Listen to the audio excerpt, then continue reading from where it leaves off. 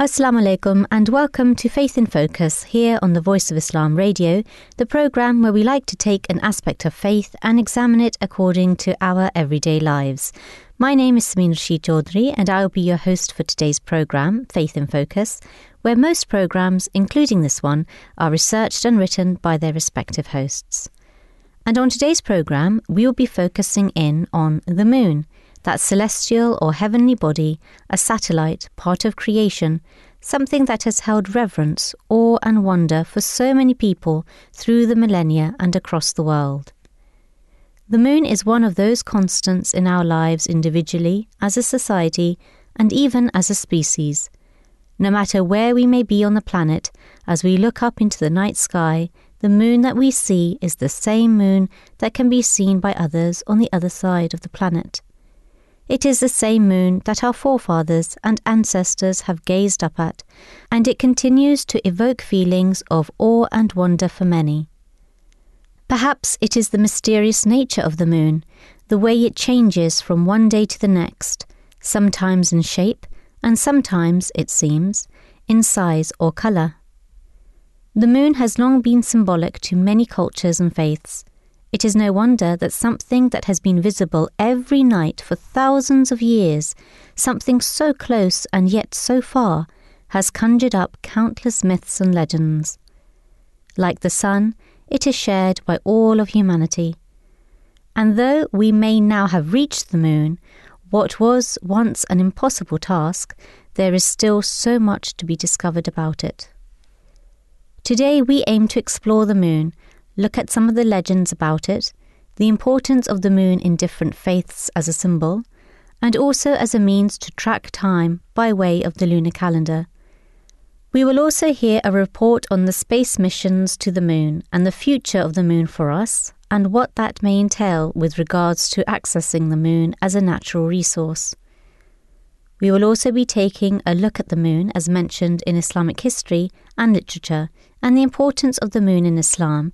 And to do this, I am joined in the studio today by Rashda Nasser and Zakia Bajwa. Rashda is a primary school teacher and a mum of 3, and Zakia is a director of her own company and also a mother of 3. Assalamu alaikum and welcome to you both. Thank you for being part of Faith in Focus today and our programme on the moon. Assalamu alaikum. Wa alaikum assalam. Before we begin with looking at the moon in Holy Scriptures and the importance or significance it has in Islam and other faiths, what is the moon exactly, Rashda? Well, the moon is Earth's only natural satellite.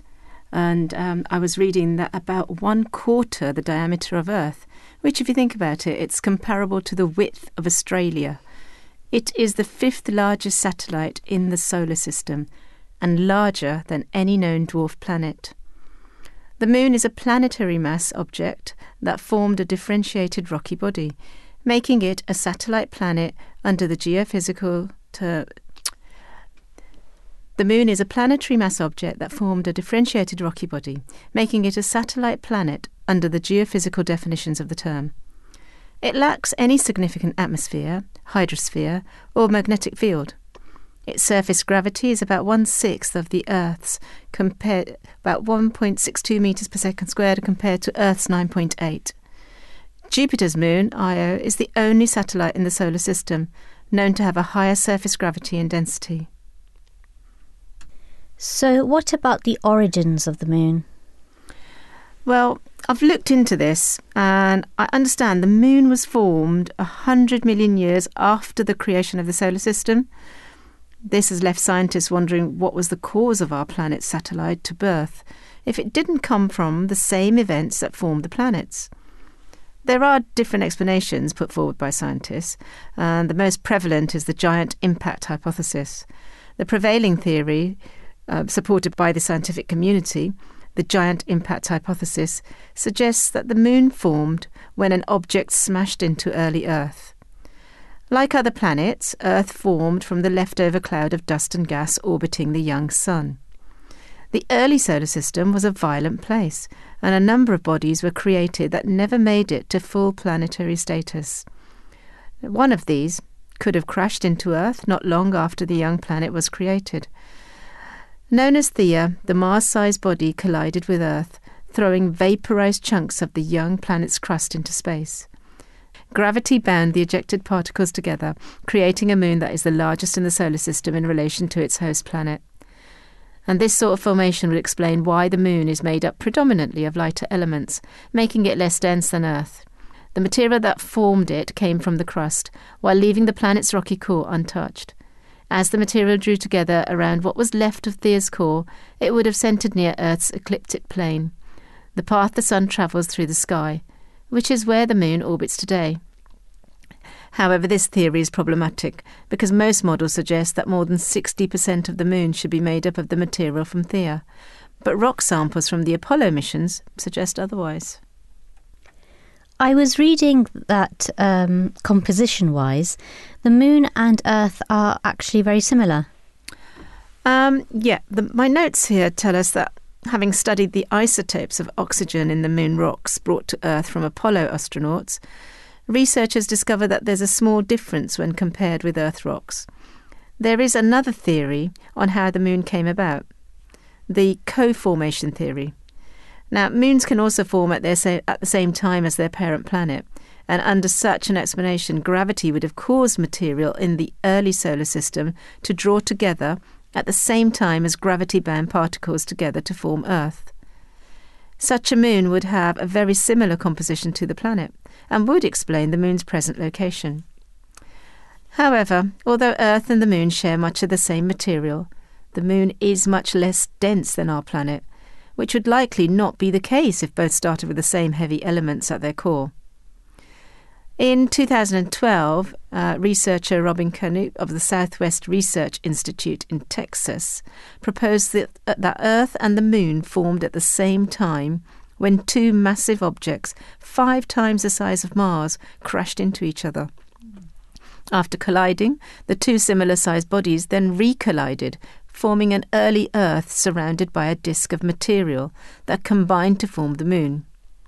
The recollision and subsequent merger left the two bodies with the similar chemical compositions that are seen today. And the interior of the moon is similar in a way to the structure of the Earth. Absolutely right, yeah. Like the Earth, the moon boasts a crust, mantle and core. Deep inside of its interior, the moon may have a solid iron core surrounded by a softer, somewhat molten liquid iron outer core.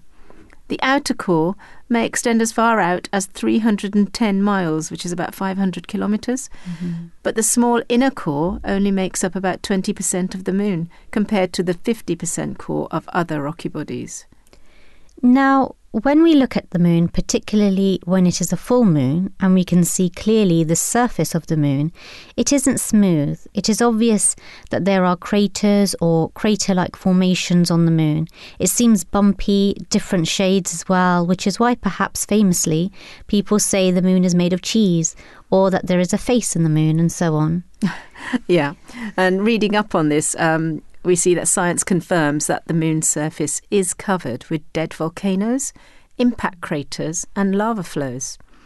Now, early scientists thought that the dark stretches of the moon might be oceans, and so they named such features mare, which is Latin for seas, maria when there are more than one.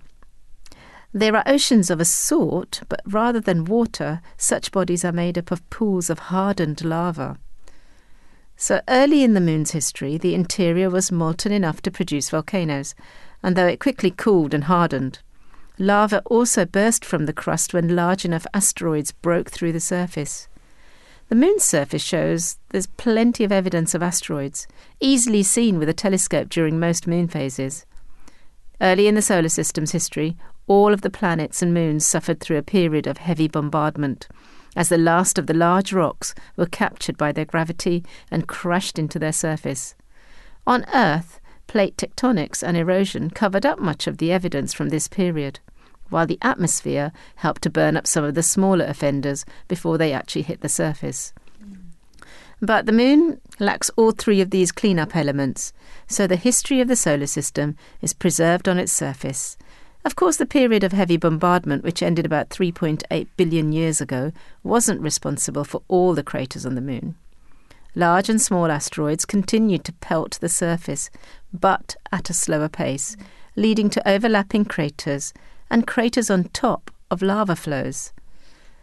So the crust of the Moon is made up of a rocky surface covered with regolith. My notes tell us that it is a region of loose and consolidated rock and dust that sits atop a layer of bedrock. As asteroids and meteorites collide with the surface, they blast it into fine pieces that capture imprints, such as Neil Armstrong's famous footprint, in exceptional detail. The crust of the Moon is about 38 to 63 miles, or 60 to 100 kilometres thick. The regolith on the surface can be as shallow as 10 feet, 3 metres in the Maria, or as deep as 66 feet, 20 metres in the highlands. Most of the interior of the Moon is made up of the lithosphere, which is about 620 miles thick. As this region melted early in the lunar life, it supplied the magma necessary to create lava plains on the surface. However, over time, the magma cooled and solidified, thus ending volcanism on the Moon. Thank you. I was listening to a talk about the Moon and problems that we face when it comes to the Moon as a resource. And it was clear that in this race to the Moon and space, there will be, or it's already an issue, of who is entitled to this potentially great natural resource and how it will be exploited, because there may not be strict regulations when it comes to mining the Moon, for example, which could lead to more environmental problems in the same way that we see on Earth when it comes to exploitation of natural resources and what that means for Earth as a whole. And the other thing that struck out for me was the issue of lunar dust, which I think you've mentioned there, Rashta, when you were speaking about Neil Armstrong's footprints and how that is able to be seen or be so visible or so clear. So this lunar dust is a problem, and how scientists need to first overcome this if they want to continue long-term successful missions to the Moon. So with that, we now go over to Qudsiya Ahmed with a report on this subject. Lunar dust. When we think of dust on Earth, we think of a slightly annoying problem that is easily fixed by general cleaning, dusting and a vacuum cleaner or broom. Dust on the Moon, however, is something altogether different. On the Moon, it is damaging to everything from lunar landers to spacesuits and human lungs if inhaled. Lunar dust is made of minerals that have been pounded by meteoroids. Almost half of it is silicon dioxide glass, created by meteoroids hitting the Moon, heating up and fusing the silicon topsoil into glass, then breaking it into tiny shards. Those bits of glass remain extremely sharp because they don't get eroded by wind or water as they would on Earth. Dust mitigation has been an issue for NASA since the Apollo mission. When astronauts were entering and exiting the lunar module, dust got everywhere, clogging the mechanisms and interfering with instruments, causing radiators to overheat. It even tore spacesuits. On Earth, dirt and dust is smoothed out by erosion. Like water running over pebbles or a constant breeze blowing over a field, the particles' rough surfaces are eroded away, making them roundish and relatively easy to deal with. On the Moon, the dust is very fine, abrasive and sharp, like tiny pieces of glass, making it more of a dangerous threat than just a simple nuisance.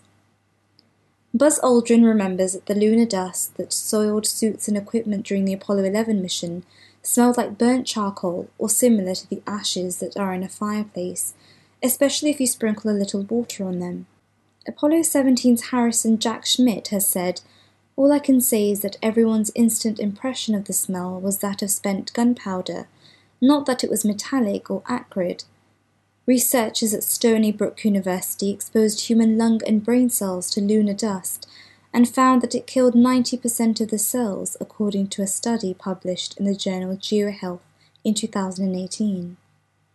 The last Apollo spacecraft left the Moon on December 14, 1972, bringing Schmitt and Cernan home.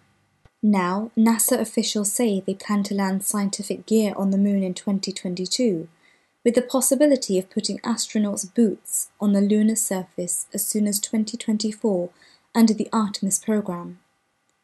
Scientists are keen to tackle the problem of lunar dust, especially considering the potential of the moon. Thanks to our exploration of the moon over the past decades, we now know that it is a potentially huge repository of natural wealth. For a start, there appears to be abundant water ice at the moon's south pole, crucial for setting up lunar bases or colonies. There are rare earth metals such as neodymium and lanthanum, which are used in technologies like speakers, smartphones, batteries, and camera lenses, and there are plenty of other useful metals such as silicon, titanium, and aluminium. What's more, it's thought that the moon's surface has a relatively high concentration of a rare isotope of helium called helium-3, which could be used to power future nuclear fusion reactors. Companies are already drawing up plans to develop the technology to mine the moon. All these discoveries are leading to another moon race, but this time it's not just between the US and the USSR, as it was in the 1960s. Instead, many countries such as India and China are involved, as well as private companies such as SpaceX in America and SpaceIL in Israel, all interested in finding a way to build a presence on the moon that will be sustainable over the long term. There is little international law to regulate this endeavour. The Moon Treaty was open for centuries to sign in 1979. It tried to protect the moon by calling for it to become the common heritage of mankind. But although the treaty became active in 1984, no major spacefaring power has ever signed it, not even the US, UK, Russia, China, or Japan. This is largely because common heritage implies shared ownership and the equitable distribution of resources. Proceeds from the sale of any resources mined on the moon would have to be equally distributed around the Earth, rather than kept by the country or company that extracted them. The treaty also called for an international body to govern the exploitation of the moon's natural resources. Without such regulation, a winner-takes-all mentality could take hold, leading to a kind of lunar gold rush by the countries and companies that can afford to make the trip. Thank you, Qudsiya, for that report. And let's hope that the moon does not get used or exploited or ends up being something that countries fight over. We do have a common heritage after all. Time now for a short break. You have been listening to Faith in Focus on the Voice of Islam Radio, where today our topic is the moon. Do stay with us, as after the break we will look into the significance of the moon in culture. You are listening to Faith in Focus. Caliph of the Ahmadiyya Muslim community, His Holiness Mirza Masroor Ahmad has said, Islam is certainly not a patriarchal religion dominated by men. In fact, Islam teaches that in the establishment and development of any nation or community, women play a fundamental and vital role. Allah, Allah.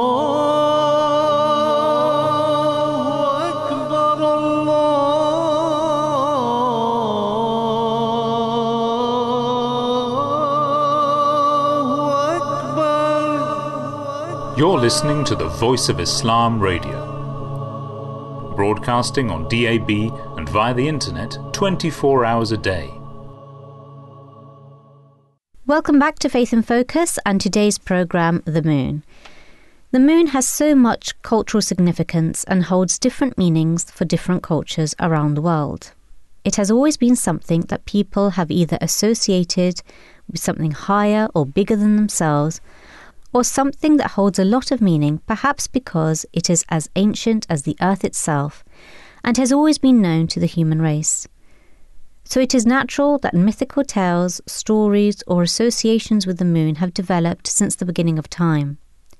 For the Arabs, at the time of the Holy Prophet of Islam, may peace and blessings of Allah be upon him, the moon was a symbol for their political power, and it was the national emblem of the Arabs in the same way that the sun was a symbol for the Persians. So, for example, when Hazrat Aisha, may Allah be pleased with her, who was the wife of the Holy Prophet, peace and blessings of Allah be upon him, she had a dream where she saw 3 moons fall into her apartment. And this was actually fulfilled when the Holy Prophet, peace and blessings of Allah be upon him, Hazrat Abu Bakr, her father and the first Caliph and companion of the Holy Prophet, and Hazrat Umar, the second Caliph of Islam and also a companion of the Prophet, may Allah be pleased with them. All these three were buried there after they died. There is another account of Hazrat Safiya, who was the daughter of the leader of the Jewish people in Khaybar. She had a dream that she had seen the moon had fallen into her lap. When she mentioned it to her father, he slapped her because he said that it meant that she wanted to marry the leader of the Arabs, as the moon was a symbol of Arab political power. And this did come true when she later married the Holy Prophet, peace and blessings of Allah be upon him. So we know that it was at that time a symbol of Arab political power. So how can this help to explain the mention of the moon in some parts of the Holy Quran, Zakia, if I come to you? Yes, so the moon is mentioned in various places in the Holy Quran.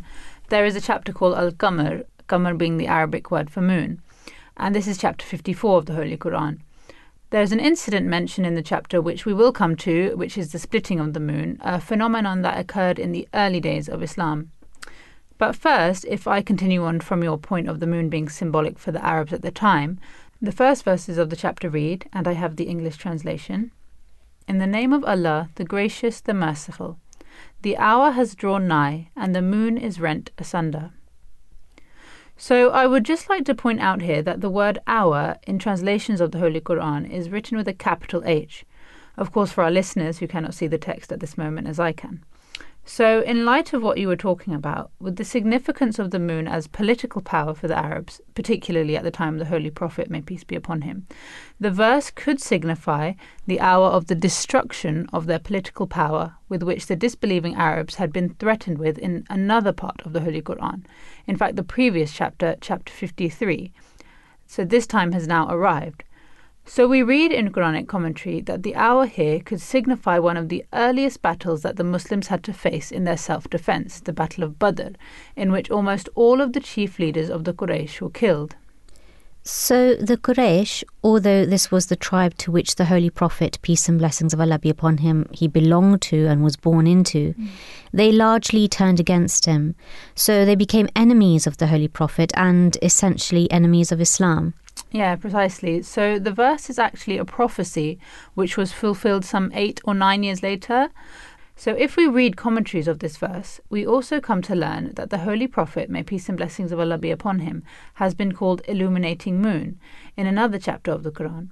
In this sense of the word, the verse would mean that the Holy Prophet's separation from the Quraysh, the hour of the destruction of their power, would arrive, and it happened likewise.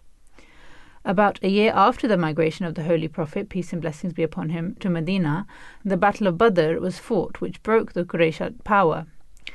Quranic commentary tells us that taking the expression inshaqqal qamaru, in the sense the affair has become manifest, the verse would mean that the hour of the destruction of the Qurayshite power has arrived, and that now it would become manifest that the Prophet was a true divine messenger. The word as-sa'a, besides the Battle of Badr, may apply to the Battle of the Ditch and the fall of Makkah, as these three events combined to bring about complete and total annihilation of the power of pagan Arabs. So I know that you mentioned in the beginning that there was an important incident which is called the splitting of the moon. And this is one of the miracles that is commonly associated with the early days of Islam and the Holy Prophet, may peace and blessings of Allah be upon him. And for those who may be unaware of the incident, it is recorded that this miracle took place. A few non-Muslims or non-believers sought a miracle of the Holy Prophet, and he showed them a miracle of the moon breaking into two pieces. So what can you tell us about this? Yeah, so this verse and this chapter talks of this very incident of the splitting of the moon. And it's mentioned in this verse that I was talking about, but in the verses after as well. So I will just read out the verses in question. "The hour has drawn nigh, and the moon is rent asunder. And if they see a sign, they turn away and say, a passing feat of magic. They reject the truth and follow their own fancies. But every decree of God shall certainly come to pass." So to explain this, I thought I would read from the commentary of the Holy Quran. And it says, "Whether or not splitting of the moon into two parts observable by the naked eye contravened any physical law of nature, it cannot be denied that the event lacks historical evidence which could at all be described as unimpeachable. At the same time, no one can presume to have fathomed all divine mysteries or fully comprehended or encompassed all the secrets of nature. It is not possible to imagine that such an event, affecting a considerable area of the globe, should have remained unnoticed in the observatories of the world, or that it should have remained unrecorded in books of history. But the incident, having found a mention in such reliable collections of hadith as Bukhari and Muslim, and having been narrated successively in traditions of reliable authority and reported by such learned companions of the Holy Prophet, peace be upon him, as Ibn Masud and Ibn Abbas, does show that some natural phenomenon of unusual importance must have taken place in the time of the Holy Prophet, peace be upon him. Some commentators of the Quran, Radi among them, have sought to solve the difficult problem by declaring the incident to be a lunar eclipse. Imam Ghazali and Shah Wali Allah also hold the view that the moon had not in fact been rent asunder, but that God had so contrived that it appeared to the beholders as such. However, taking into consideration the forceful language in which it has been mentioned in the Quran, the incident appears to be something more than a mere lunar eclipse. It indeed constituted a great miracle shown by the Prophet at the insistent demand of disbelievers. It seems to be a vision of the Holy Prophet, peace be upon him, in which the companions of the Holy Prophet and some of the Quraysh were made to share, just as the rod turning into a serpent was a vision of Moses in which the magicians were made to share. Alternatively, it may be that just as the striking of seawater by Moses with his rod coincided with the ebb of the tide and thus assumed the character of a miracle, because God alone knew when the sea would recede, and it was he who commanded Moses to strike the waters at the time of recession. Similarly, God may have commanded the Holy Prophet, peace be upon him, to show the miracle of the cleaving asunder of the moon at a time when a heavenly body was to take such a position in front of the moon that it caused the moon to appear to the beholders as split into two parts. Now, we also know from our hadith, or traditions of the Holy Prophet, may peace and blessings of Allah be upon him, that this event did in fact occur. For example, there is a tradition which says, "The infidels of Makkah sought a sign from the Holy Prophet, upon which he showed them the moon in two pieces. Thus they saw one piece of the moon to one side of the Hira mountain, and the other piece on the other side." And that's from Bukhari. And again, there is another tradition which is related by Abdullah bin Masud, and it reads, "We were at Mina with the Holy Prophet when the moon was rent asunder, upon which the Holy Prophet said, 'Look and bear witness. One piece of the moon was towards the top of the mountain, and the other piece was towards the bottom." And this is also from Bukhari. I was listening to a question and answer session with the fourth Caliph of the Ahmadiyya Muslim community, His Holiness Mirza Tahir Ahmad, may Allah have mercy on his soul. And he was asked about this natural phenomenon and if or how it could occur. And he mentioned that firstly, nothing is beyond the power of God. So for Muslims, God is almighty and nothing is beyond God's power. So if he wanted to split the moon in two, then it could be so. And he explained that certain laws of nature are subordinate to other superior laws of nature. And sometimes we are not aware of what those laws are because we as humans, we only have a limited capacity of understanding, and there are things that we do not understand yet, or we did not understand in the past. So even for people who do not believe in God and base their ideas purely on science and scientific discoveries, even such people accept that we do not know everything and cannot always explain everything, at least right away. So while I was researching up on this, I found that essentially there are two aspects to the question of the splitting of the moon. Either it was done by God because Allah decides, or it could have been something that collectively the people at the time saw because Allah caused them to see something. So like someone perhaps who has been hypnotized is able to see or perceive things that are there when you and I cannot see it. If this is possible, then it is absolutely possible that an almighty God can do the same and more, and perhaps at that time there was some sort of supernatural power that overpowered the eyes of the spectators. After all, someone who carries out hypnosis is a human being like you and I, a trained individual who can project images in a mental state. And also there are many things about the night sky, about stars and constellations, the moon, especially as it is our topic for today, or even things here on Earth that we do not know everything about. We haven't fully comprehended even our own bodies yet. There are many diseases that cannot be cured, many new scientific discoveries that are happening all the time here on Earth about our planet or the world around us. So definitely we can accept that at the moment and at the time of this incident as well, we do not know everything. And we as humans cannot explain everything yet. Yeah, exactly. And that is why for Muslims we believe in an almighty God and a God who is all-knowing. So we do know that this incident did indeed happen, and it was also a symbol, coming back to what you were explaining about the moon as a symbol of Arab political power. And this would have been symbolic for the Quraysh and the enemies at the time too, because they would have understood that even though at the time the Holy Prophet, peace be upon him, and his companions were on the face of it much weaker than the powerful Quraysh tribe, so for them the symbol that their own power would be broken, and in relation to this they did say that if this were to happen, then that in itself was a miracle too. So in terms of the moon splitting as a miracle and what was to come, i.e. the diminishing power of the Quraysh chieftains and enemies of the Prophet in Arabia, and the subsequent rise of Islam, these are both miracles. You are listening to Faith in Focus and today's programme on the moon. Time now for a short break. The promised Messiah, peace be on him, said, "If sin did not exist, the venom of vanity would surge forth within man and lead him to his ruin. But repentance prevents this from happening."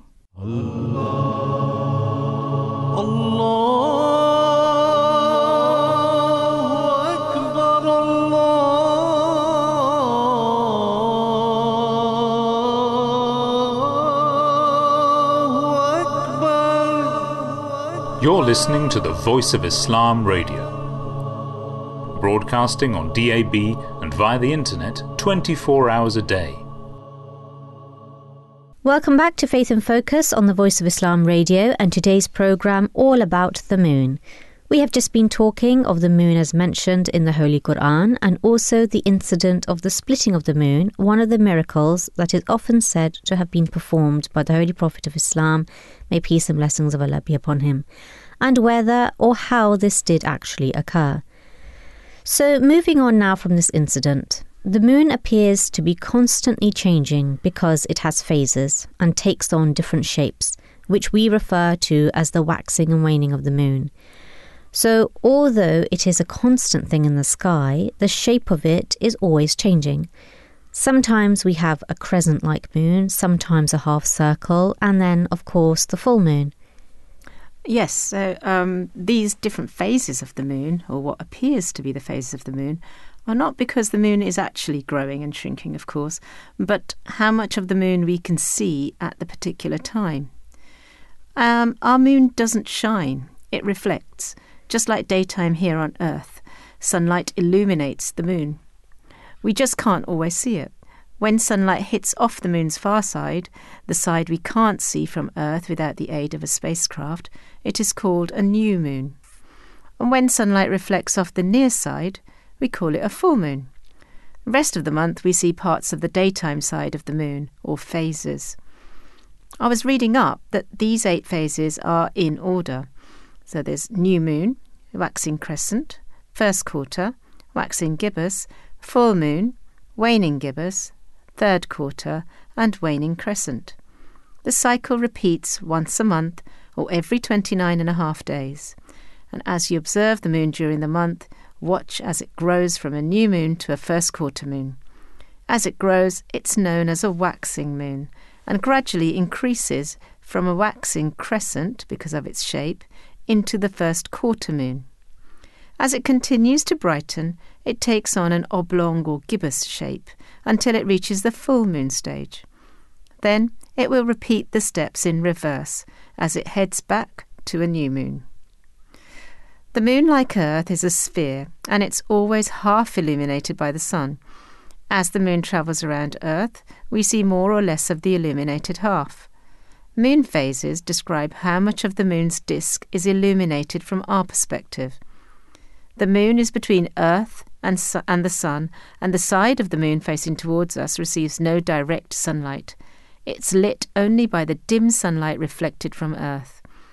As the moon moves around Earth, the side we can see gradually becomes more illuminated by direct sunlight.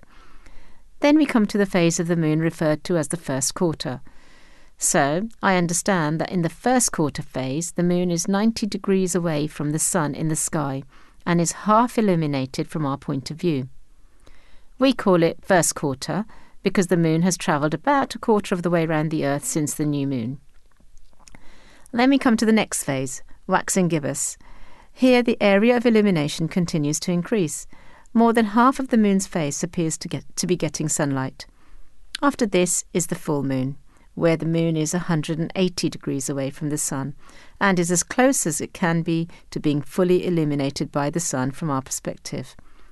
The sun, Earth, and the moon are aligned, but because the moon's orbit is not exactly in the same plane as Earth's orbit around the sun, they rarely form a perfect line. When they do, we have a lunar eclipse as Earth's shadow crosses the moon's face. And then waning gibbous. More than half of the moon's face appears to be getting sunlight, but the amount is decreasing. After this is the last quarter. The moon has moved another quarter of the way around Earth to the third quarter position. The sun's light is now shining on the other half of the visible face of the moon. And then we have waning crescent. Less than half of the moon's face appears to be getting sunlight, and the amount is still decreasing. Finally, the moon is back to its new moon starting position. Now the moon is between Earth and the sun. Usually, the moon passes above or below the sun from our vantage point, but occasionally it passes right in front of the sun, and we get a solar eclipse. So the different phases of the moon help us to chart time, which is perhaps why it is used in Islam for this reason too. Yes, so in Islam we have the Islamic calendar, which is a lunar calendar because it is based on the phases of the moon. This is why the month of Ramadan, for example, does not fall in the same month every year according to the calendar that we use in everyday life, the Gregorian calendar. So when people ask when is Ramadan usually, we cannot give an answer in the same way that we can answer when is Christmas Day, for example. Christmas falls on the 25th of December every year for those who celebrate this as Christmas Day. But Ramadan moves every year because it is based on a different calendar. So you mentioned, Rashda, that the moon does not emit light itself, but reflects light. Yes. So although we say things commonly, like the moon shines brightly, or we refer to moonlight and so on, in a way this is true because we can see that the moon gives off light. But the light does not actually come from the moon itself. It's not the source of light. Rather, it reflects the light of the sun. The moon shines because its surface reflects light from the sun. And despite the fact that it sometimes seems to shine very brightly, the moon reflects only between 3 and 12% of the sunlight that hits it. The moon is at its brightest when it's 180 degrees away from the sun from our perspective. Picture the sun, Earth and moon in a straight line. At this time, the full half of the moon's surface facing the sun is illuminated and is visible from Earth. This is what's known as a full moon. At new moon, on the other hand, the moon isn't even visible from our vantage point. And this is when the moon is between the sun and the Earth, so that the side of the moon reflecting sunlight is facing away from Earth. In the days before and after a new moon, we'll see a sliver of the moon reflecting sunlight. And during those times, the faint brightness of the rest of the moon, the part not brightly lit as a sliver, is a result of what scientists call earthshine, in which the moon's relatively dark disk is slightly illuminated by sunlight that reflects off the Earth, and then off the moon and back to our eyes. So interesting. And this is mentioned in the Holy Quran too. There is mention of the moon as a lamp, and also this quality of the moon that it reflects, Zakia. Yeah, absolutely. So there is a verse in the Holy Quran that reads, and I quote, He it is who made the sun radiate a brilliant light, and the moon reflects a lustre, and ordained for it stages, that you might know the number of years and the reckoning of time. Allah has not created this but in truth. He details the signs for a people who have knowledge. Chapter 10, verse 6. So if we read the commentaries of this verse, we learn that this is linked with the charting of time, as well as what I mentioned earlier about the calendars based on the moon. I'll just read a passage from the commentary on this verse, which reads, "The verse points to a very wise natural law. We can judge the amount of space traversed by a body only by the change of its position relative to other bodies. So this verse purports to say that God has appointed stages for the sun and the moon that we may be able to make a reckoning of time. In other words, He has caused these heavenly bodies to move and has appointed stages for their motion, so that by observing the motion of these bodies, we may be able to know that a certain amount of time has passed, and that we have moved on from our original position. All reckoning and all calendars depend on the movements of the sun and the moon. The moon moves round the earth, and thereby we are able to know the measure of months.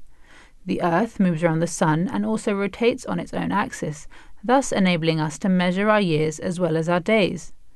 The Arabic words rendered here as that you might know the number of years and the reckoning of time may also be translated as that you might know the number of years and the principles of mathematics. In fact, all fundamental principles and basic rules of mathematics are based on and derived from the movements of heavenly bodies like the sun and the moon. The verse is also pregnant with a deep spiritual import. Just as in the physical world the sun and the moon enable us to prepare our calendars and make a right estimate of our works and their results, similarly, through the suns and the moons of the spiritual universe, i.e. the prophets, we can measure the value of our labour and its results. Without the prophets of God, there can be no true awakening and no realization of the spiritual progress made by man, just as without the sun and the moon it would be impossible to form an idea about time or to measure it. The prophets of God are like the sun and the moon in the spiritual world. They reveal the capacity for spiritual progress that lies latent in human nature and make men understand and realize their inborn faculties and capabilities and the limitless field of spiritual progress that lies before them. Without prophets, there could be no real spiritual progress in the world." End quote. Yes, and that is also similar to elsewhere mentioned that the law-bearing prophets are like the sun. So does the moon represent a prophet who follows the Sharia or law of the law-bearing prophet and who derives all spiritual light and life from him. For example, in chapter 21 of the Holy Quran, where God mentions that the sun and moon have been created and each is gliding in its own orbit. Spiritually speaking, the sun stands for the law-bearing prophets, particularly the Holy Prophet of Islam, may peace and blessings of Allah be upon him, and the moon for those reformers and prophets who borrow their spiritual light from the law-bearing prophets. And the words "the day" represents the time when a new prophet makes his appearance in the world and fresh revelation comes down from heaven, and the night represents that period when there is spiritual darkness all around and no revelation comes from God. Night and day, of course, are important for humans. Night is when we rest and sleep, and the day is for those other tasks and work that we need to do in order to live. Yeah, so continuing on from what you were saying there, Sameen, the Quran mentions that the sun and the moon have been pressed into service and they run to a certain course or appointed time. And again, if we read the commentaries of these verses, it mentions the spiritual and political rise and decline of the nations as well. Uniform prosperity or unrelieved misery has never been the lot of a people for all time. The condition of a people or individual changes with a corresponding change in their or his attitude and behavior. The natural law of the day following the night, and vice versa, operates with equal force in regard to the fate of nations as well as individuals. And in another place, the commentary reads, "With the advent of the Holy Prophet, a new order will come into being. The nations which have hitherto enjoyed temporal and spiritual sovereignty will, if they rejected his message, be debased and disgraced, and another people which have till now been looked down upon as scum of humanity because of their faith will be raised to the highest pinnacles of power and glory. All the forces of nature will combine to work for the success of the new order, and the forces of darkness led by those whom the disbelievers call upon besides Allah will utterly fail to impede or obstruct its progress, because the kingdom of the heavens and the earth is God's, who has revealed the teaching and who is its protector and guardian. End quote. Yes, the Quran mentions how the moon and sun have been created by God. So it points to an intelligent design, that there is a designer or creator behind creation that Muslims call Allah. And this did not merely happen by chance. So coming back to the lunar calendars and the charting of time, because there are a few verses in the Quran that mention this, and how the moon is on its course or in orbit. And what I find so fascinating about the Quran is that it clearly mentions the purpose of the moon and the creation of it, as well as we have explored already, using the symbolism of it too. And I found it fascinating that Islam uses both the solar and lunar calendars, or the sun and the moon, to help chart time, because of course in a time before people commonly owned clocks or watches, it would have been difficult to know when midnight was and when a new day or indeed new month began. But in Islam, we use the movements of the sun, which are visible to all, to know, for example, when a day starts and ends, with dawn and dusk, which is obvious, and similarly the phases of the moon to see when a new month begins and when one ends. Now, moving on to something else to do with the moon, we have talked about how the moon was a symbol in Arab culture, but it holds cultural significance in China as well. Here is Qudsiya again with a report. Mid-Autumn Festival, or Mid-Autumn Day, is the second grandest festival in China after the Chinese New Year. It is named so because it is celebrated on the 15th day of the 8th lunar month, which is always in the middle of the autumn season in China. The day is also known as the Moon Festival, as at that time of the year the moon is believed to be at its fullest and brightest, and those who celebrate always worship the moon and appreciate the full moon on that day. The festival originated from the moon worship to celebrate the harvest in the autumn season about 3,000 years ago. About 1,800 to 2,200 years ago, the word mid-autumn started being used to record the festival. Since 1,100 to 1,400 years ago, mooncakes, a rich pastry typically filled with sweet bean, egg yolk, meat, or lotus seed paste, have been traditionally eaten during this festival. In the northern Song dynasty about 900 to 1,000 years ago, the 15th day of 8th lunar month was finally set as the official festival date. Later, the festival became more and more popular and was celebrated nationwide. In the Gregorian calendar, it usually falls in September or early October. In Chinese culture, the full moon symbolizes reunion, so at this time those who celebrate reunite with their families for celebrations. They worship the moon together, appreciate the moon together, enjoy reunion dinner, and even share one mooncake to celebrate the reunion. Even if a family member is not home, he or she is appreciating the same moon with other families, seeming like they are together. This tradition is 3,000 years old. On the night, people set a table with mooncakes and other sacrifices towards the moon, make wishes, offer incense and kowtow to the moon. Afterwards, the families will share the sacrifices. People in mainland China enjoy one day off on the festival day, which is usually connected with the weekend, for a 3-day holiday. If it falls within October the 1st to the 7th, the holiday will be 8 days long, celebrated together with Chinese National Day. In Hong Kong and Macau, people also enjoy one day off. In Taiwan, the one-day holiday falls on the festival day. As the Mid-Autumn Festival was originally derived from the worship of the moon god, many interesting stories and legends are told and spread among folklore, explaining the purpose of the worship. The most famous one is the Chang'e flying to the moon. The legend goes like this. Chang'e's husband, Hui, was rewarded the elixir of immortality for shooting down the extra 9 suns which tortured people a lot. But he did not want to become immortal alone and leave his wife to live in the heaven, so he gave the elixir to Chang'e to keep it well. Unfortunately, one of Hui's followers got to know about it. On the 15th day of the 8th lunar month, when Hui went out hunting, that follower sneaked into Hui and Chang'e's home and forced Chang'e to hand over the elixir. Unhelpfully, Chang'e ate the elixir, became immortal, and uncontrollably left the earth for the heaven. As she didn't want to leave her husband, she flew to the moon, the closest place to the earth in the heaven. Hui, in hope of reunion, presented the mooncakes on every 15th day of the 8th lunar month since then. Making and sharing mooncakes is one of the hallmark traditions of this festival.